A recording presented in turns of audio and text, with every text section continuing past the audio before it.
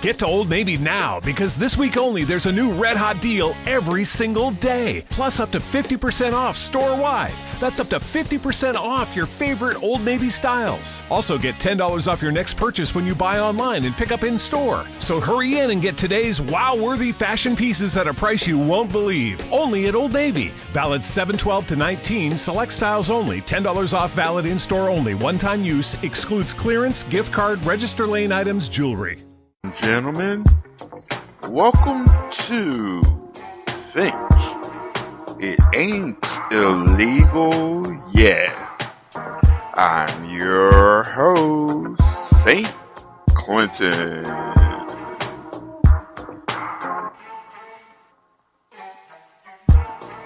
On this show, we'll be playing some poetry, spoken word, and other things about political and social issues going on around the world, both past, present, and future, which will hopefully make you think. If there is anyone out there who still doubts that America is a place where all things are possible, who still wonders if the dream of our founders is alive in our time, who still questions the power of our democracy, tonight is your answer.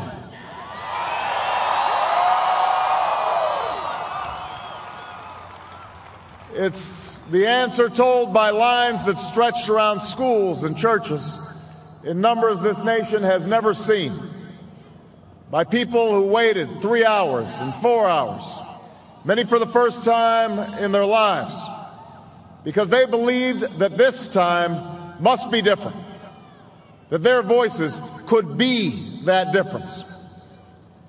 It's the answer spoken by young and old, rich and poor, Democrat and Republican, black, white, Hispanic, Asian, Native American, gay, straight, disabled and not disabled, Americans who sent a message to the world that we have never been just a collection of individuals or a collection of red states and blue states. We are and always will be the United States of America.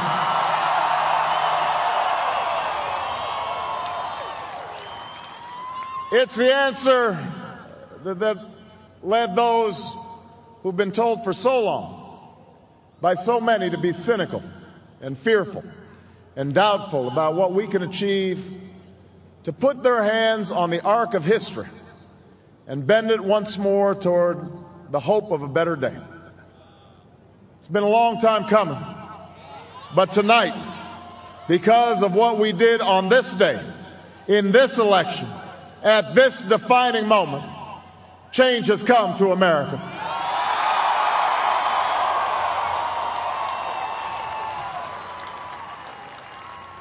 A little bit earlier this evening, I received an extraordinarily gracious call from Senator McCain.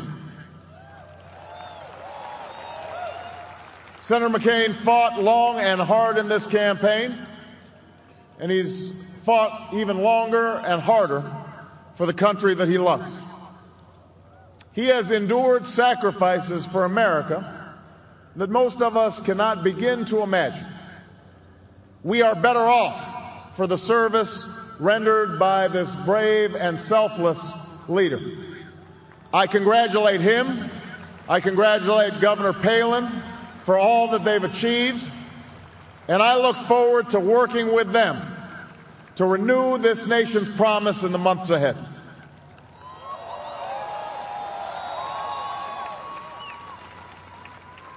I want to thank my partner in this journey, a man who campaigned from his heart and spoke for the men and women he grew up with on the streets of Scranton and rode with on the train home to Delaware, the Vice President-elect of the United States, Joe Biden.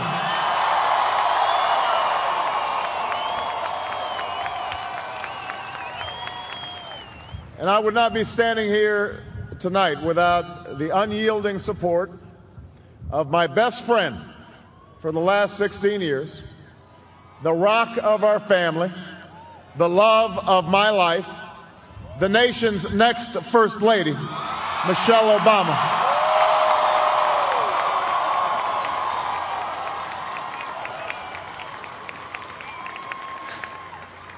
Sasha and Malia, I love you both more than you can imagine, and you have earned the new puppy that's coming with us to the White House.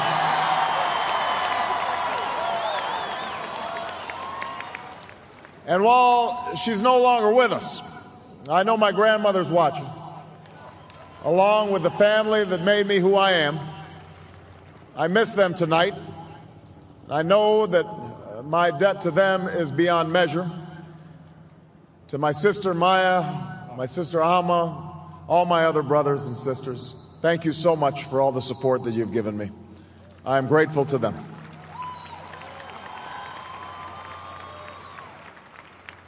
To my campaign manager, David Plouffe,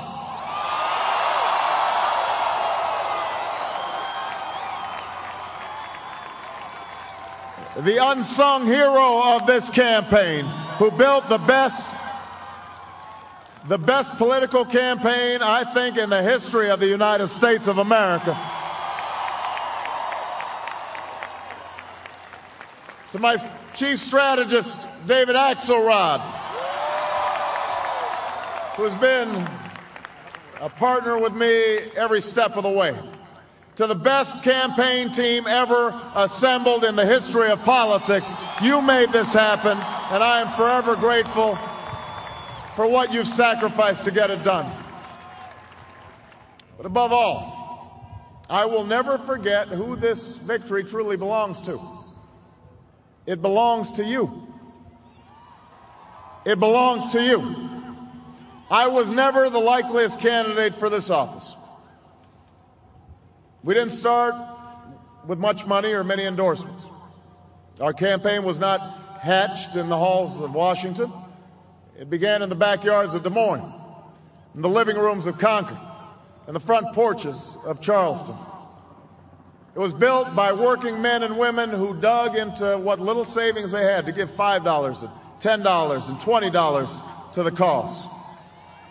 It grew strength from the young people who rejected the myth of their generation's apathy, who left their homes and their families for jobs that offered little pay and less sleep.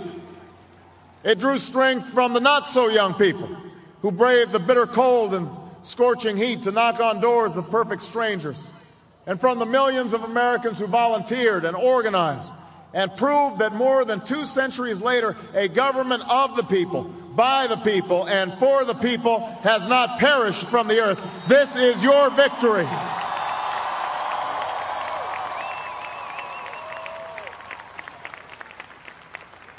Now, I know you didn't do this just to win an election. And I know you didn't do it for me. You did it because you understand the enormity of the task that lies ahead. For even as we celebrate tonight, we know the challenges that tomorrow will bring are the greatest of our lifetime. 2 wars, a planet in peril, the worst financial crisis in a century. Even as we stand here tonight, we know there are brave Americans waking up in the deserts of Iraq and the mountains of Afghanistan to risk their lives for us.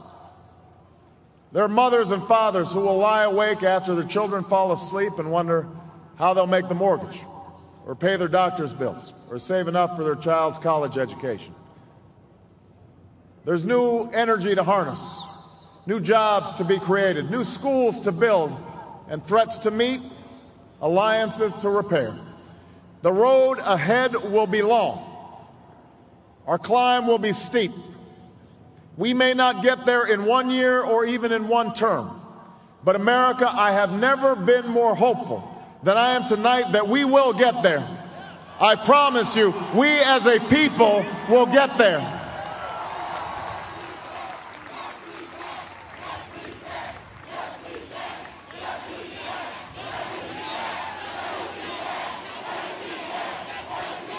There will be setbacks and false starts.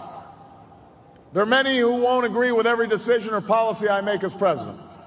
And we know the government can't solve every problem. But I will always be honest with you about the challenges we face. I will listen to you, especially when we disagree.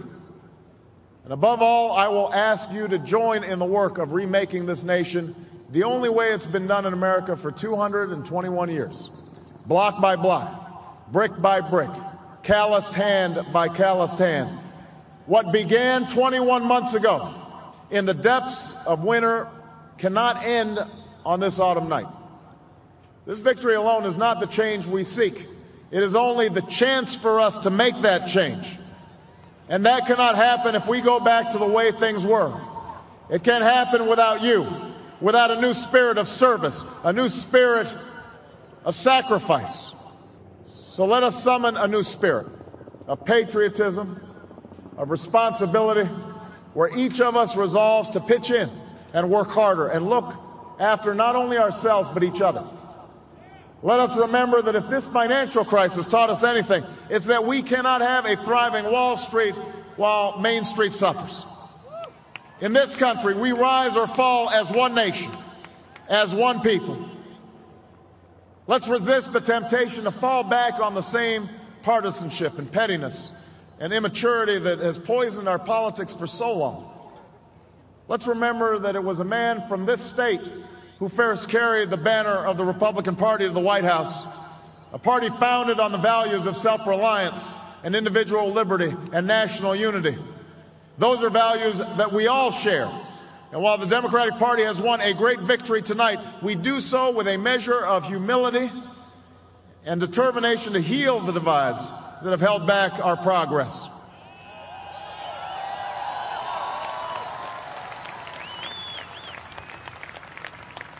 As Lincoln said to a nation far more divided than ours, we are not enemies, but friends. Though passion may have strained, it must not break our bonds of affection. And to those Americans whose support I have yet to earn, I may not have won your vote tonight, but I hear your voices. I need your help, and I will be your president too.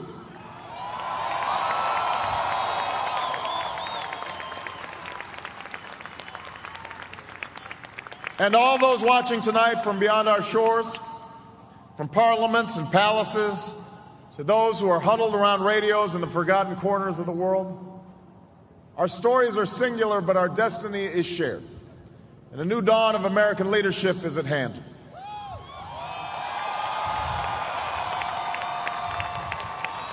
To those who would tear the world down, we will defeat you.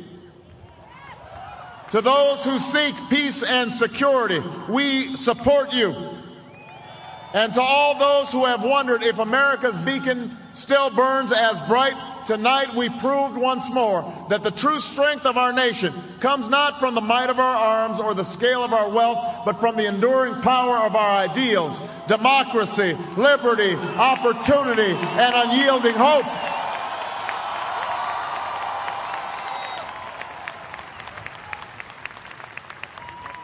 That's the true genius of America, that America can change. Our union can be perfected. And what we've already achieved gives us hope for what we can and must achieve tomorrow. This election had many firsts and many stories that will be told for generations, but one that's on my mind tonight is about a woman who cast her ballot in Atlanta. She is a lot like the millions of others who stood in line to make their voice heard in this election, except for one thing. Ann Nixon Cooper is 106 years old.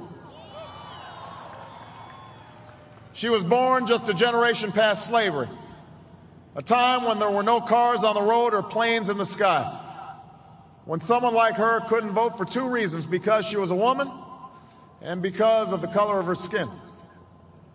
And tonight, I think about all that she's seen throughout her century in America, the heartache and the hope, the struggle and the progress, the times we were told that we can't, and the people who pressed on with that American creed, yes, we can. At a time when women's voices were silenced and their hopes dismissed, she lived to see them stand up and speak out and reach for the ballot. Yes, we can. When there was despair in the Dust Bowl and depression across the land, she saw a nation conquer fear itself with a new deal, new jobs, a new sense of common purpose. Yes, we can. When the bombs fell on our harbor and tyranny threatened the world, she was there to witness a generation rise to greatness and a democracy was saved. Yes, we can. She was there for the buses in Montgomery, the hoses in Birmingham, a bridge in Selma, and a preacher from Atlanta who told the people that we shall overcome. Yes, we can. A man touched down on the moon. A wall came down in Berlin. A world was connected by our own science and imagination. And this year, in this election, she touched her finger to a screen and cast her vote. Because after 106 years in America, through the best of times and the darkest of hours, she knows how America can change. Yes, we can. America, we have come so far. We have seen so much, but there's so much more to do. So tonight, let us ask ourselves, if our children should live to see the next century, if my daughters should be so lucky to live as long as Ann Nixon Cooper, what change will they see? What progress will we have made? This is our chance to answer that call. This is our moment. This is our time to put our people back to work and open doors of opportunity for our kids, to restore prosperity and promote the cause of peace, to reclaim the American dream and reaffirm that fundamental truth that out of many we are one, that while we breathe, we hope, and where we are met with cynicism and doubt and those who tell us that we can't, we will respond with that timeless creed that sums up the spirit of a people. Yes, we can. Thank you. God bless you, and may God bless the United States of America.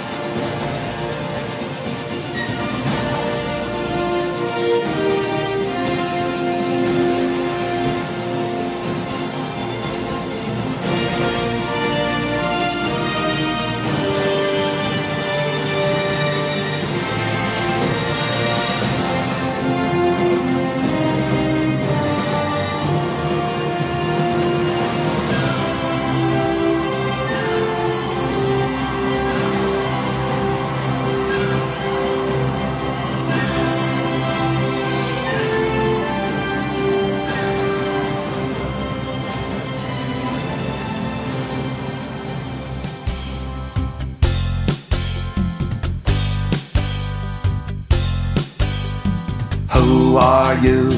What's your name? You know who I am. Who are you? What's your name? I'm Amazing Spicy Man. Don't shake your head, don't roll your eyes. The truth is dead, the facts are lies. Don't shake your head, don't tap your toe. Shazam, bally-ho, tally-ho. Who are you? What's your name? You know who I am. Who are you? What's your name? I'm Amazing Spicy Man. The president said the sky is green, water is red, and coal is clean. Now that's the truth, all you need to know. Skeptics and critics, go, go, go.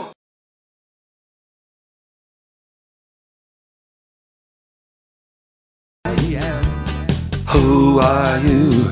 What's your name? I'm Amazing Spicy Man. I am the man I chose to be. It's a gift a curse, it's my destiny. I'm a human spicy spicer man. I'm a truther slicer dicer man.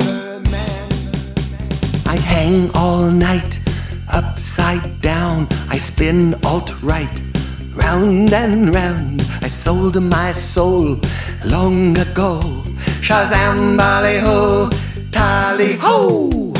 Who are you? What's your name? You know who I am. Who are you? What's your name? I'm Amazing Spicy Man. Amazing Spicy Man. Amazing Spicy Man.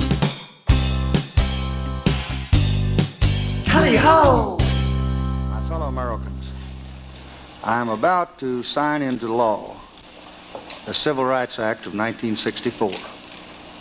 I want to take this occasion to talk to you about what that law means to every American.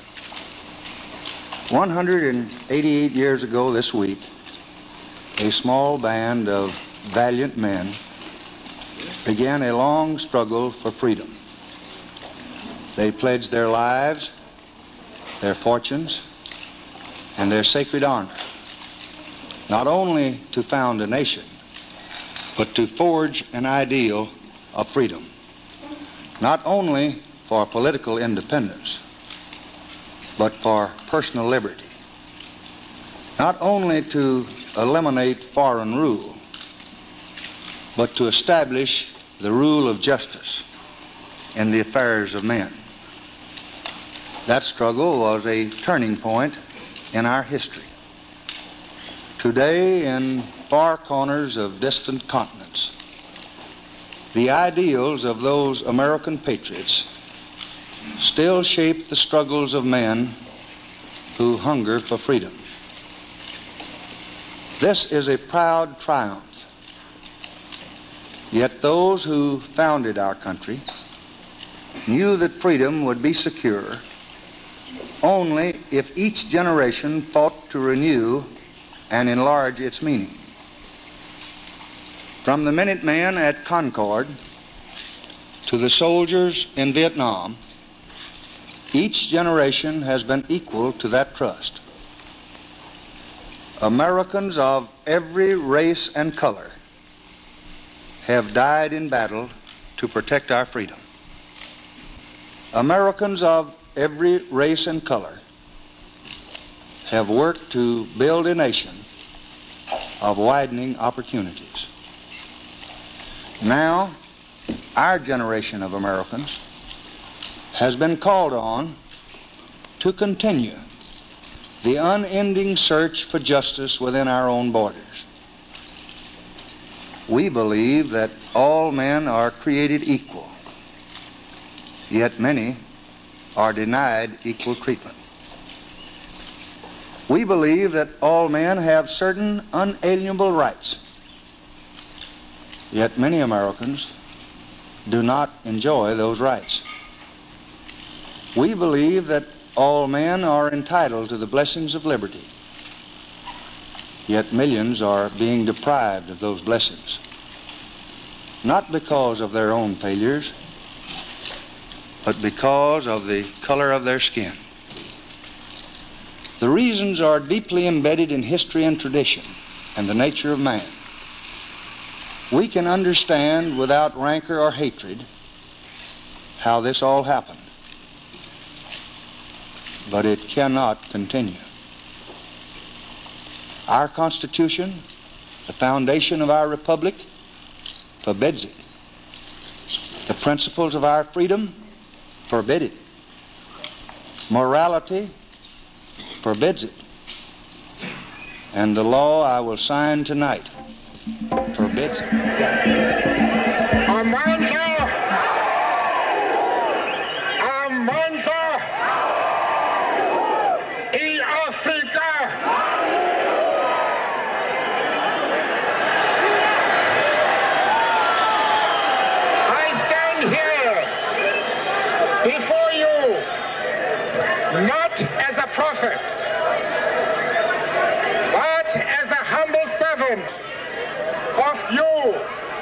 people.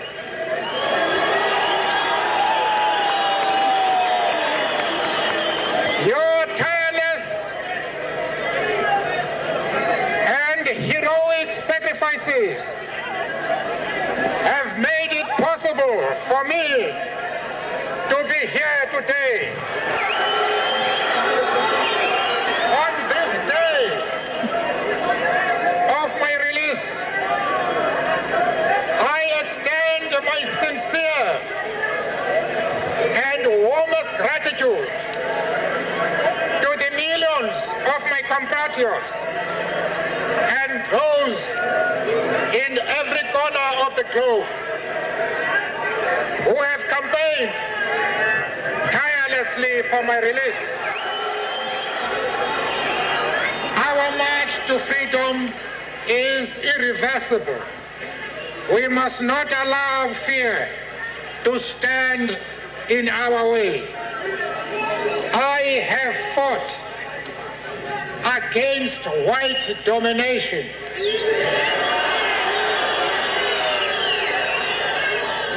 And I have fought against black domination. I have cherished the ideal of a democratic and free society in which all persons live together in harmony and with equal opportunities. It is an ideal which I hope to live for and to achieve. But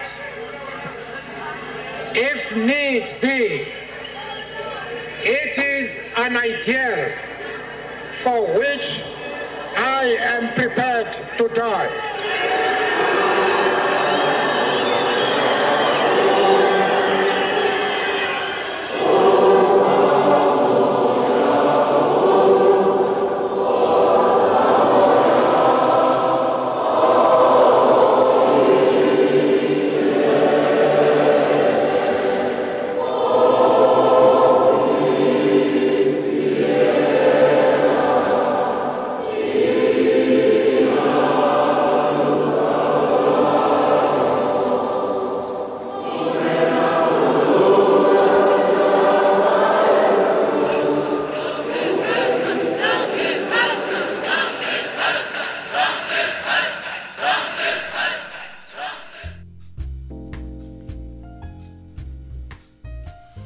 Hey, ladies and gentlemen, this is St. Clinton.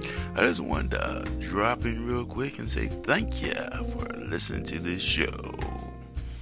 Whether you listen through iTunes, Stitcher, Spotify, TuneIn, Google Plus, Player FM, or any other way, I just want to say thank you. Oh, yeah. Ladies and gentlemen, I'd planned to speak to you tonight to report on the State of the Union. But the events of earlier today have led me to change those plans. Today is a day for mourning and remembering. Nancy and I are pained to the core by the tragedy of the Shuttle Challenger. We know we share this pain with all of the people of our country. This is truly a national loss.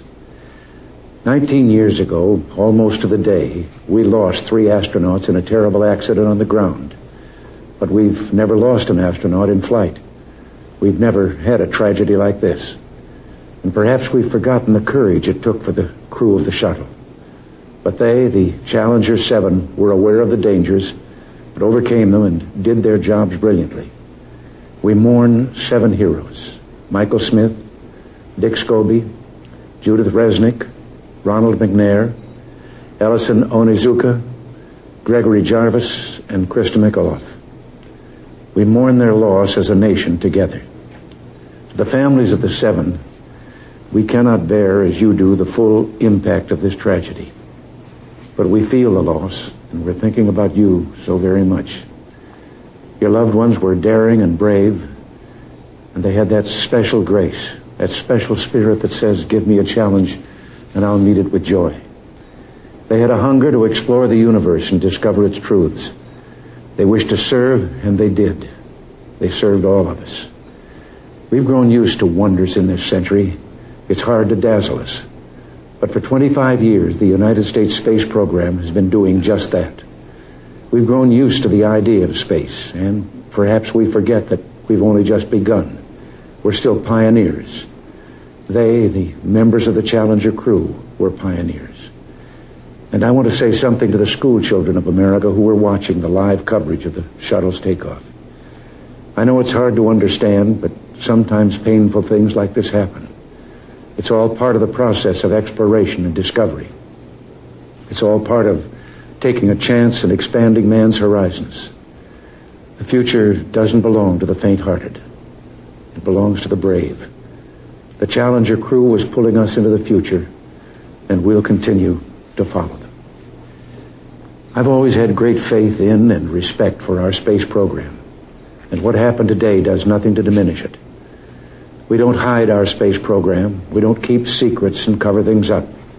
We do it all up front and in public. That's the way freedom is, and we wouldn't change it for a minute. We'll continue our quest in space. There will be more shuttle flights and more shuttle crews, and yes, more volunteers, more civilians, more teachers in space. Nothing ends here. Our hopes and our journeys continue. I want to add that I wish I could talk to every man and woman who works for NASA or who worked on this mission and tell them, your dedication and professionalism have moved and impressed us for decades, and we know of your anguish. We share it. There's a coincidence today. On this day, 390 years ago, the great explorer Sir Francis Drake died aboard ship off the coast of Panama. In his lifetime, the great frontiers were the oceans, and a historian later said he lived by the sea, died on it, and was buried in it. Well, today, we can say of the Challenger crew, their dedication was, like Drake's, complete. The crew of the Space Shuttle Challenger honored us for the manner in which they lived their lives. We will never forget them, nor the last time we saw them, this morning, as they prepared for their journey and waved goodbye and slipped the surly bonds of earth to touch the face of God. Another poem from the heart that paints a picture like art. Out of all those in the gallery, put this in your cart. Though these words cannot be bought but given to the most holy men and the ones stuck in prison, to listen and learn as you start to see my vision. Hindsight's 20/20, we learn from our past, but we must look towards the future if we are to last. This is for the haves and the have-nots. We take all our cultures and we stir the pot. We must coexist if we are to survive, for the other route only leads to genocide. Nobody should hide who they are deep inside. Who you were born to be must be you when you die. Fear is not stronger than love, no matter what you've been told, though power corrupts and makes ignorance bold. Bring something to the table if you wish to have a seat. We all must survive, so we all have to eat.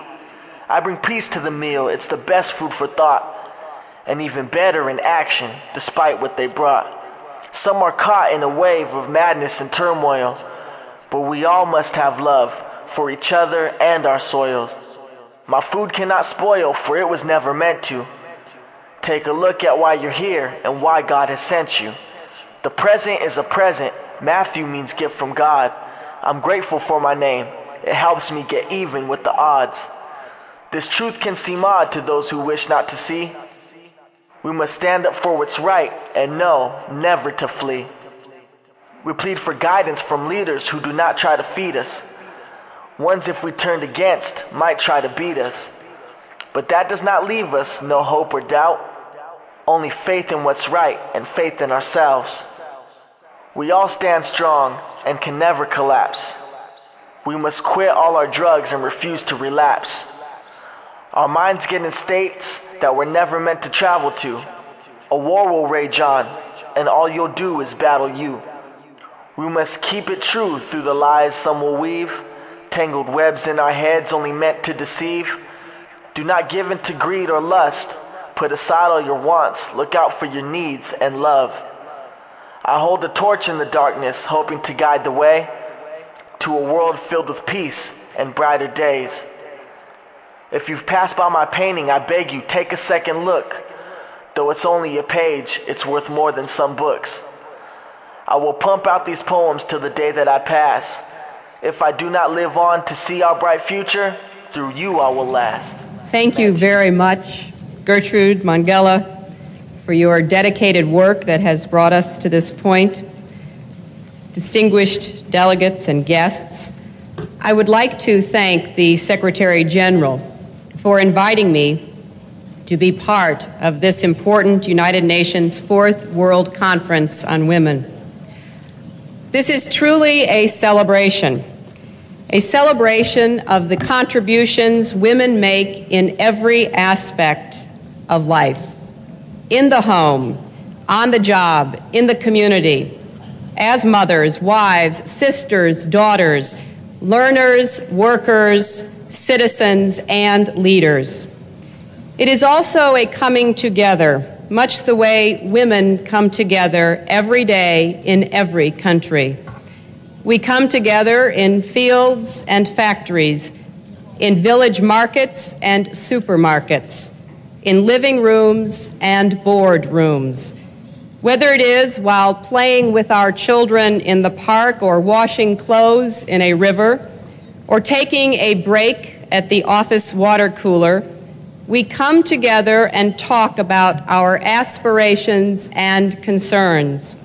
And time and again, our talk turns to our children and our families. However different we may appear, there is far more that unites us than divides us. We share a common future, and we are here to find common ground so that we may help bring new dignity and respect to women and girls all over the world, and in so doing, bring new strength and stability to families as well. By gathering in Beijing, we are focusing world attention on issues that matter most in our lives, the lives of women and their families: access to education, health care, jobs, and credit, the chance to enjoy basic legal and human rights, and to participate fully in the political life of our countries. There are some who question the reason for this conference. Let them listen to the voices of women in their homes, neighborhoods, and workplaces. There are some who wonder whether the lives of women and girls matter to economic and political progress around the globe. Let them look at the women gathered here and at Wairo, the homemakers and nurses, the teachers and lawyers, the policymakers, and women who run their own businesses. It is conferences like this that compel governments and peoples everywhere to listen, look, and face the world's most pressing problems. Wasn't it, after all, after the Women's Conference in Nairobi 10 years ago, that the world focused for the first time on the crisis of domestic violence? Earlier today, I participated in a World Health Organization forum.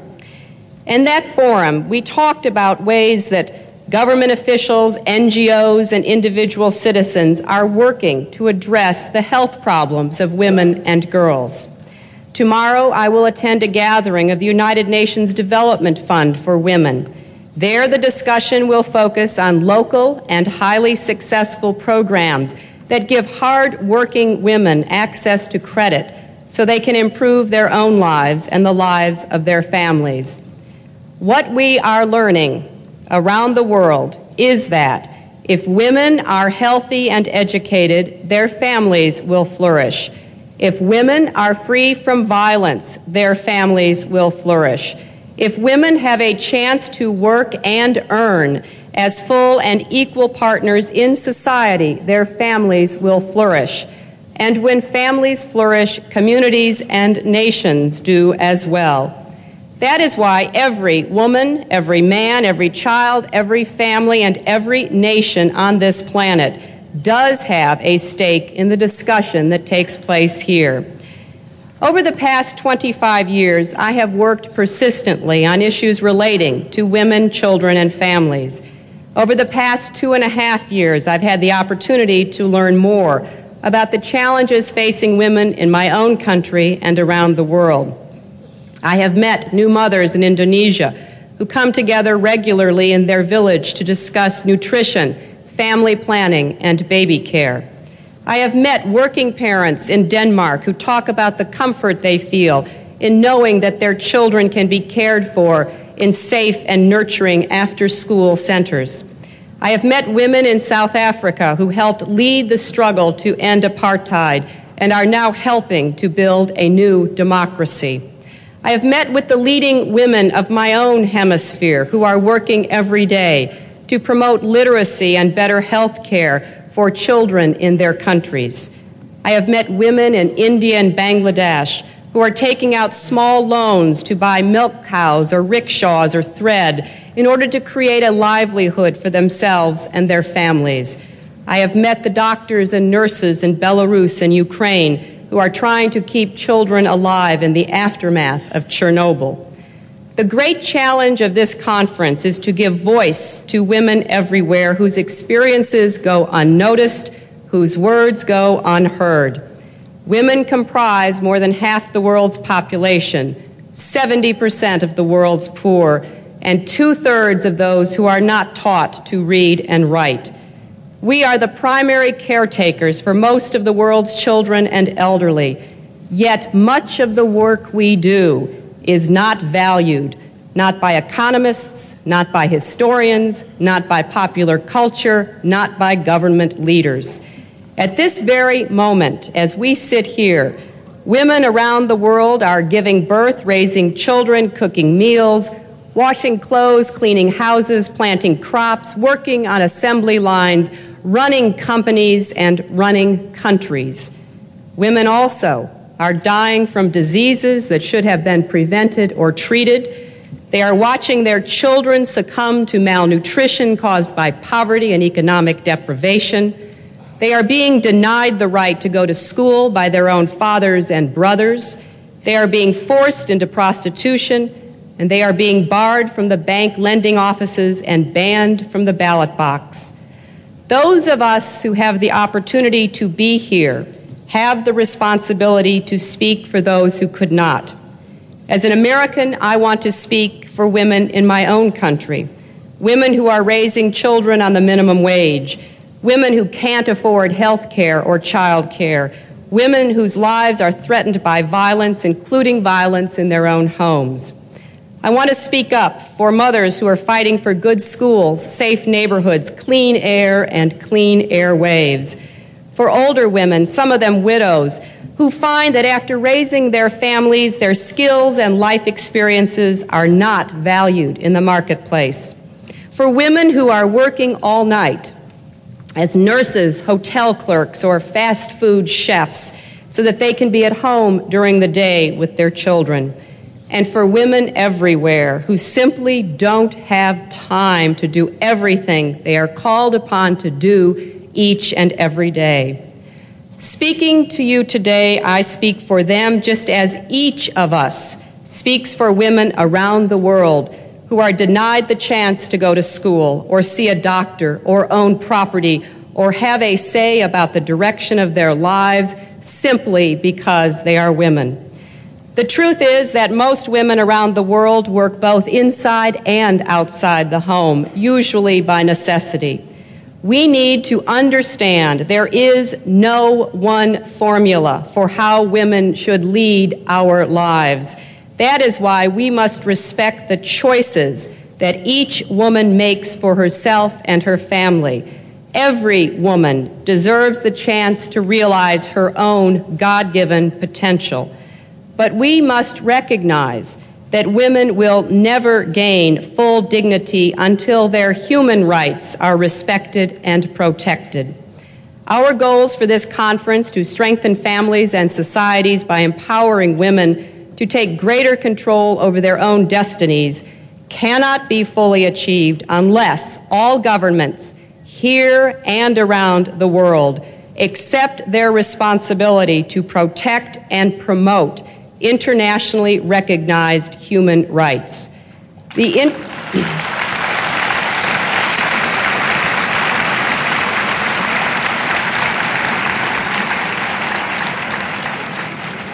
The international community has long acknowledged and recently reaffirmed at Vienna that both women and men are entitled to a range of protections and personal freedoms, from the right of personal security to the right to determine freely the number and spacing of the children they bear.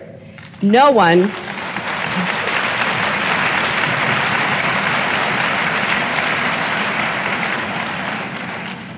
one should be forced to remain silent for fear of religious or political persecution, arrest, abuse, or torture. Tragically, women are most often the ones whose human rights are violated. Even now, in the late 20th century, the rape of women continues to be used as an instrument of armed conflict. Women and children make up a large majority of the world's refugees. And when women are excluded from the political process, they become even more vulnerable to abuse. I believe that now, on the eve of a new millennium, it is time to break the silence. It is time for us to say here in Beijing, and for the world to hear, that it is no longer acceptable to discuss women's rights as separate from human rights.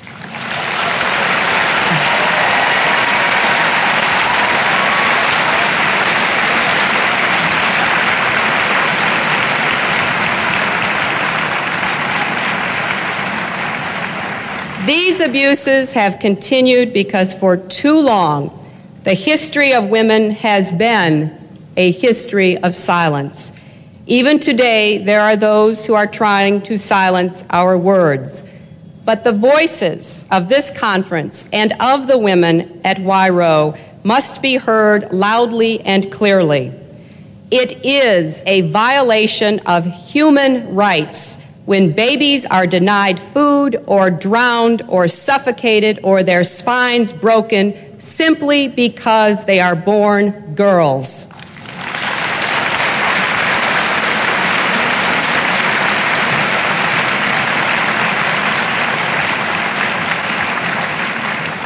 It is a violation of human rights when women and girls are sold into the slavery of prostitution for human greed, and the kinds of reasons that are used to justify this practice should no longer be tolerated.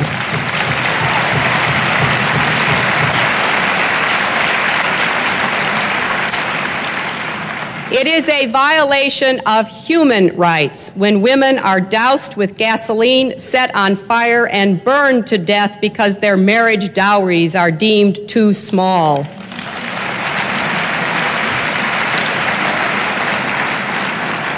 It is a violation of human rights when individual women are raped in their own communities and when thousands of women are subjected to rape as a tactic or prize of war.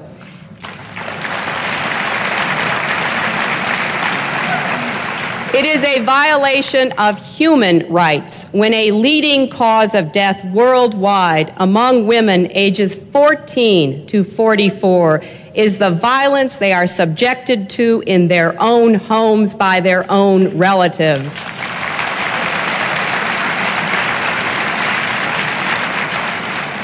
It is a violation of human rights when young girls are brutalized by the painful and degrading practice of genital mutilation.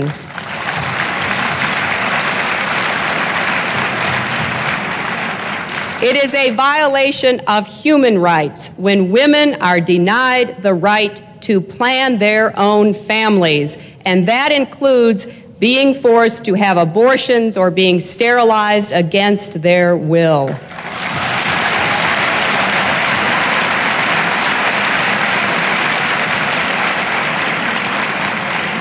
If there is one message that echoes forth from this conference, Let it be that human rights are women's rights and women's rights are human rights once and for all.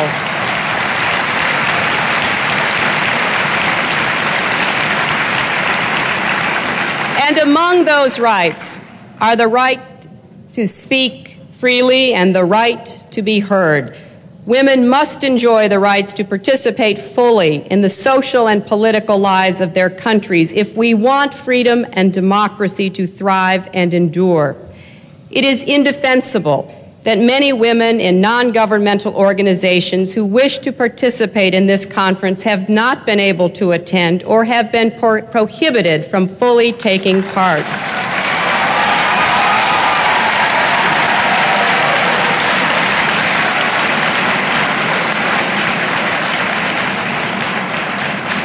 Let me be clear. Freedom means the right of people to assemble, organize, and debate openly. It means respecting the views of those who may disagree with the views of their governments. It means not taking citizens away from their loved ones and jailing them, mistreating them, or denying them their freedom or dignity because of the peaceful expression of their ideas and opinions.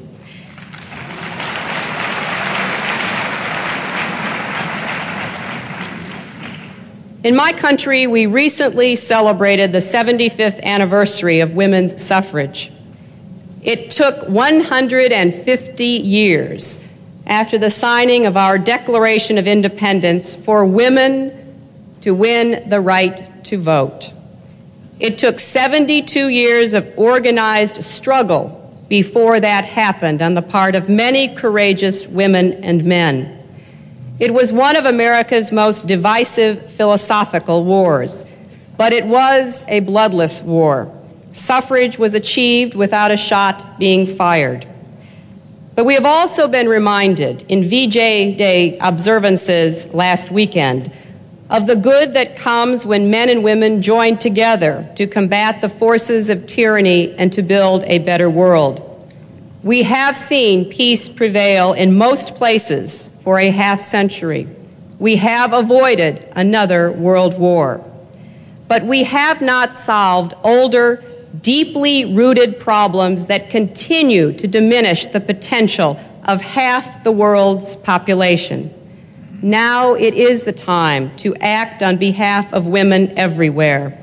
If we take bold steps to better the lives of women, we will be taking bold steps to better the lives of children and families too.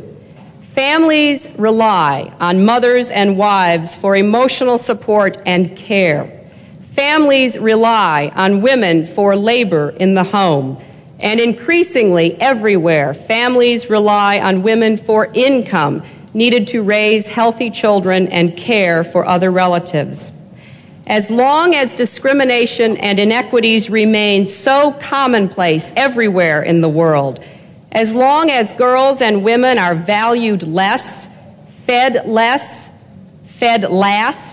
overworked, underpaid, not schooled, subjected to violence in and outside their homes, the potential of the human family to create a peaceful, prosperous world will not be realized. Let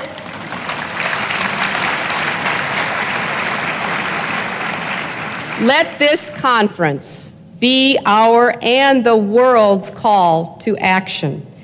Let us heed that call so we can create a world in which every woman is treated with respect and dignity. Every boy and girl is loved and cared for equally. And every family has the hope of a strong and stable future. That is the work before you. That is the work before all of us who have a vision of the world we want to see for our children and our grandchildren. The time is now. We must move beyond rhetoric. We must move beyond recognition of problems to working together to have the common efforts to build that common ground we hope to see. God's blessings on you, your work, and all who will benefit from it. Godspeed, and thank you very much.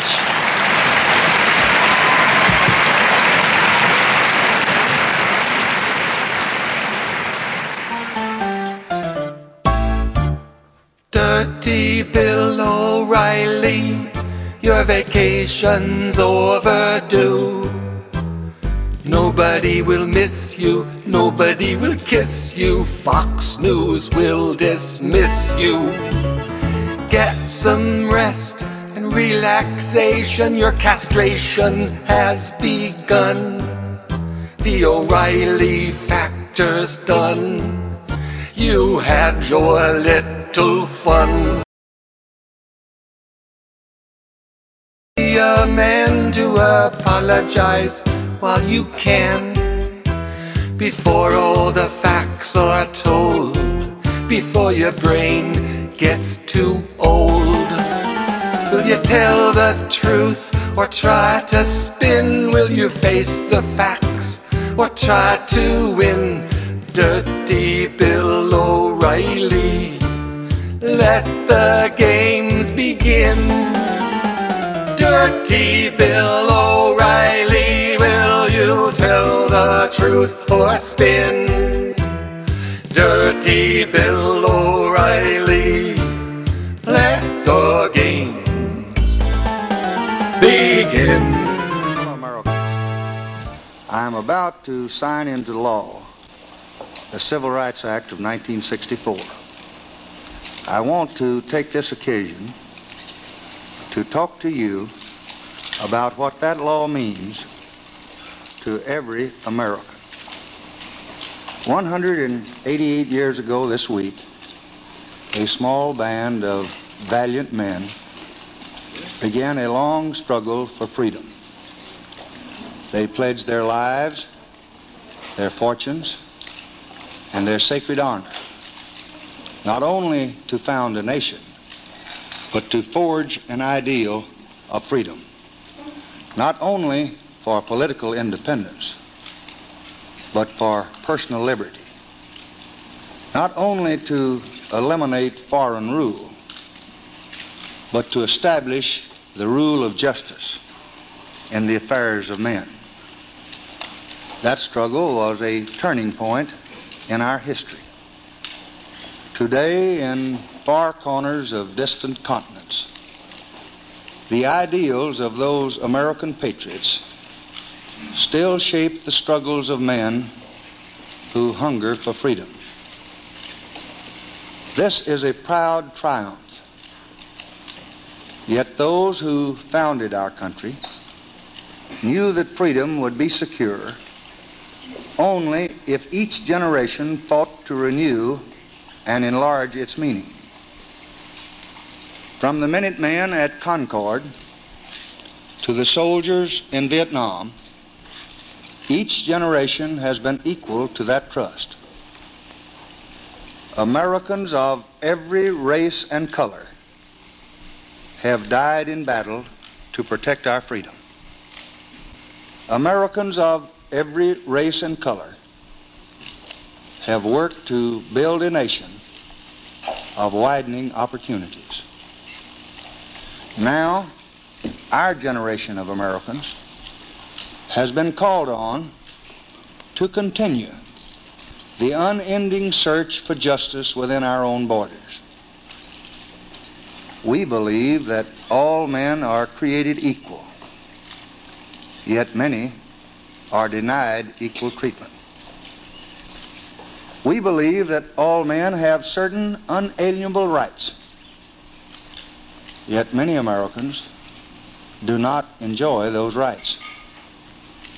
We believe that all men are entitled to the blessings of liberty, yet millions are being deprived of those blessings, not because of their own. Hey, ladies and gentlemen, this is St.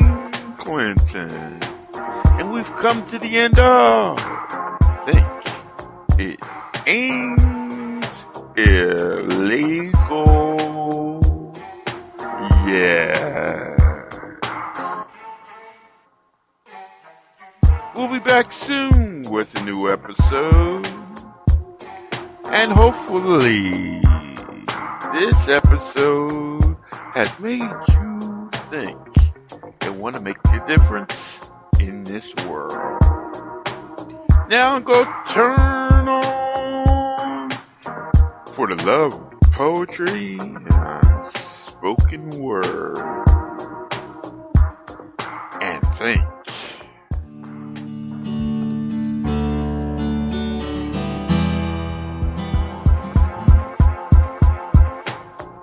Hey. Get to Old Navy now, because this week only there's a new red hot deal every single day. Plus up to 50% off store-wide. That's up to 50% off your favorite Old Navy styles. Also get $10 off your next purchase when you buy online and pick up in store. So hurry in and get today's wow-worthy fashion pieces at a price you won't believe. Only at Old Navy. Valid 7/12-19, select styles only. $10 off valid in store only. One-time use, excludes clearance, gift card, register lane items, jewelry. Get to Old Navy now, because this week only there's a new red hot deal every single day. Plus up to 50% off store-wide. That's up to 50% off your favorite Old Navy styles. Also get $10 off your next purchase when you buy online and pick up in store. So hurry in and get today's wow-worthy fashion pieces at a price you won't believe. Only at Old Navy. Valid 7/12-19, select styles only. $10 off valid in store only. One-time use, excludes clearance, gift card, register lane items, jewelry.